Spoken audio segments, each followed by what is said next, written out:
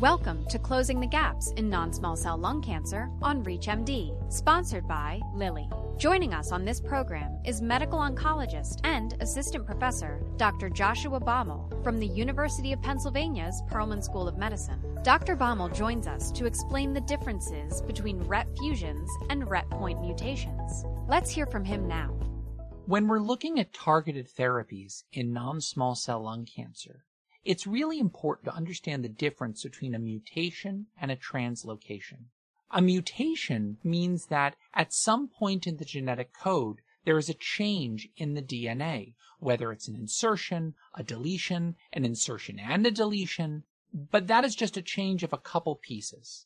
A translocation or a fusion is when a piece of a chromosome breaks off and it gets attached to another chromosome in a different location. This creates a highly dysfunctional protein and can lead to bad outcomes from a biologic perspective. If we think about the gene RET, it actually has both options occur in cancer biology. In hereditary cancer syndromes that involve medullary thyroid cancer, RET can have mutation. And there are multiple drugs that are approved for the treatment of RET mutations in medullary thyroid cancers. Drugs like cabozantinib, vandetanib. These drugs are multi-kinase inhibitors. When we've tried to use them in RET fusion positive disease, and this is more common in non-small cell lung cancer as well as papillary thyroid cancer, the drugs don't work very well. And in addition to that, their toxicity is quite limiting.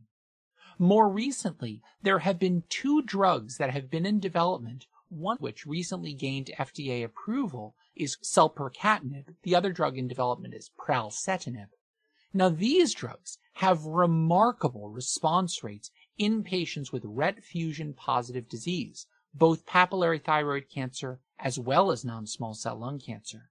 This is a real targeted therapy with excellent response rates, duration of response, CNS penetrance, as well as a good duration of response and toxicity profile.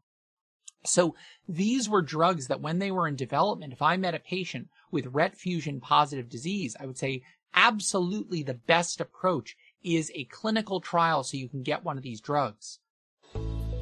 We just heard from Dr. Joshua Bauml about the differences between RET fusions and RET point mutations. To revisit any part of this discussion and to access other episodes in this series, visit reachmd.com/NSCLC, where you can be part of the knowledge. Thank you for listening.